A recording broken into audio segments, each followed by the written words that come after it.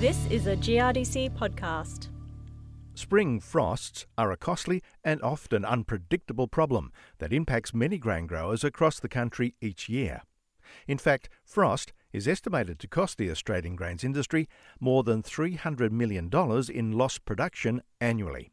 This is why the Grains Research and Development Corporation invests in the National Frost Initiative, which develops best management practices, creates tools to predict frost events, and provides plant breeders with valuable data on the frost tolerance of various varieties.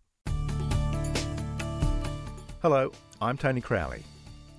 At a recent GRDC update, Dr. Peter Heyman, Principal Research Scientist in Climate Applications at the South Australian Research and Development Institute, spoke about frosts, the danger of a warm spring, and varietal choice being a balance of frosts, heat and water.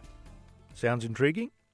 Here's Peter talking with Stacey Wordsworth, and he began by recalling the 2017 frost season that hit Eastern Australia very hard. Through August, there was just a horrendous run of number of frosts.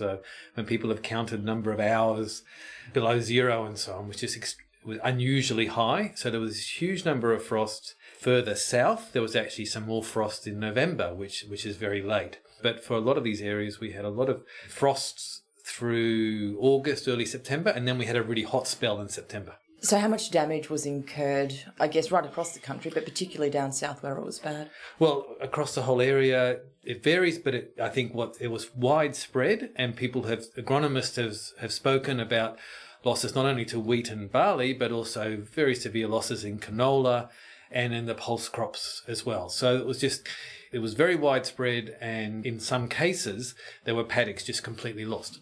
So, I mean, in terms of preparing for frosts into the future, what tools are out there to help people predict frost or know when it's coming, I suppose, because it does seem like it can be a bit random at times.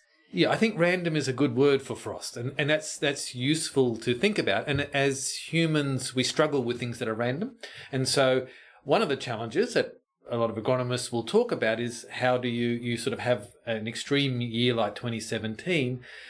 Let's be careful about managing 2018 into the future and not managing 2018 for 2017. So that's partly how we manage that. And I think people, especially those late frosts, people are very philosophical about them, because really, how would you ever manage for those? It's important to recognize just how psychologically and financially devastating frosts can be, because they tend to be towards the later part of the season when people are already looking at their crops.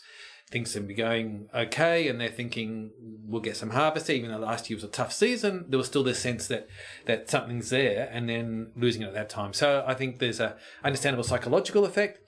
There's a big impact on finances and so on. But I guess we do have some basis for prediction, and one of those is that in El Nino years we tend to get more frosts. Last year wasn't an El Nino year, so we certainly can get a lot of frost in years that weren't El Nino years. But if you look just historically at El Nino years, there's more frost than neutral and La Nina years. And what about climate variation? Is that impacting on frost? Well, I guess the interesting question is in terms of climate change, in terms of warming. So there's a lot of confidence that decades are getting warmer. That doesn't mean every year will be warmer than one before, but we're moving warmer. Now, you would expect in the long term for there to be less frost in that regard. But in the shorter term, it's a bumpy ride. And it may be in some areas we're getting more frost. And that's a very difficult thing to tease out from the historical record.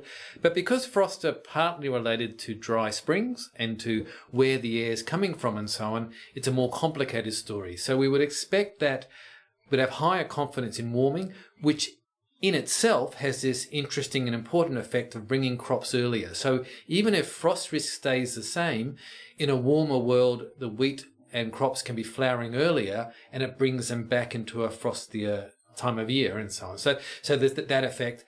Plus, in terms of response to some tougher conditions, farmers are getting very good at sowing as early as they can, and in many cases, quick varieties have benefited some of the drier years, and so there's a lot of good agronomy, if you like, that brings us back into frost, and even stubble cover and everything else may, in some cases, increase the incidence of frost. So there's a lot of good agronomy and so on that's probably could be helping in some stages to make some of the frost worse. So, with all of this in mind, what are the strategies or techniques or technologies, resources that growers should be using to try and guard against frost as best they can? Yes, I think it's put a good plug in for the GRDC National Frost Initiative.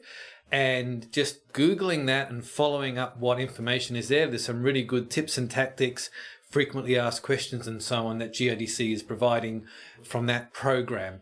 The one tool that I'm talking about at this conference is the use of Climate, which is the historical record you can get on your Apple or Android phone, and you can just look at what the long-term risk of frost was and so on. That helps after we've had a severe frost year to put that in context and say how likely was it to get that at that time of year and so on. And so we do have records, and they're not perfect, and therefore airports are not necessarily exactly in the wheat paddock and so on, but it's a good place to start. And from there you map out when you sow, and you can kind of come up with a strategy to do the best you can. Yeah, I think agronomists and farmers are very quick to point out that frost is just one of many factors. And that's what we keep saying, is that even in terms of climate, frost, heat and water. So one way to solve frost is to give yourself a whole lot of heat and water stress by flowering very late. So you want to balance frost, heat and water. And the most profitable situation is probably to have a little bit of a touch-up frost sometimes, because that's going to put you in a situation where you might be flowering at around the right time. So to try and avoid frost completely is going to be a very dumb idea, because you're going to be trying to flower so late, you'll have heaps of heat and water stress and so on. I think farmers understand this. It's a matter of managing those risks, and that how they do that is different for every paddock. And it's also different for every farm enterprise, and it's also different for every farmer. Some people have different attitudes to risk depending on their personalities and their financial situations. SARDI's Peter Heyman. Remember Peter's advice to Google National Frost Initiative for useful information about frost management. You'll find it on GRDC's website. I'm Tony Crowley, and you've been listening to a GRDC podcast.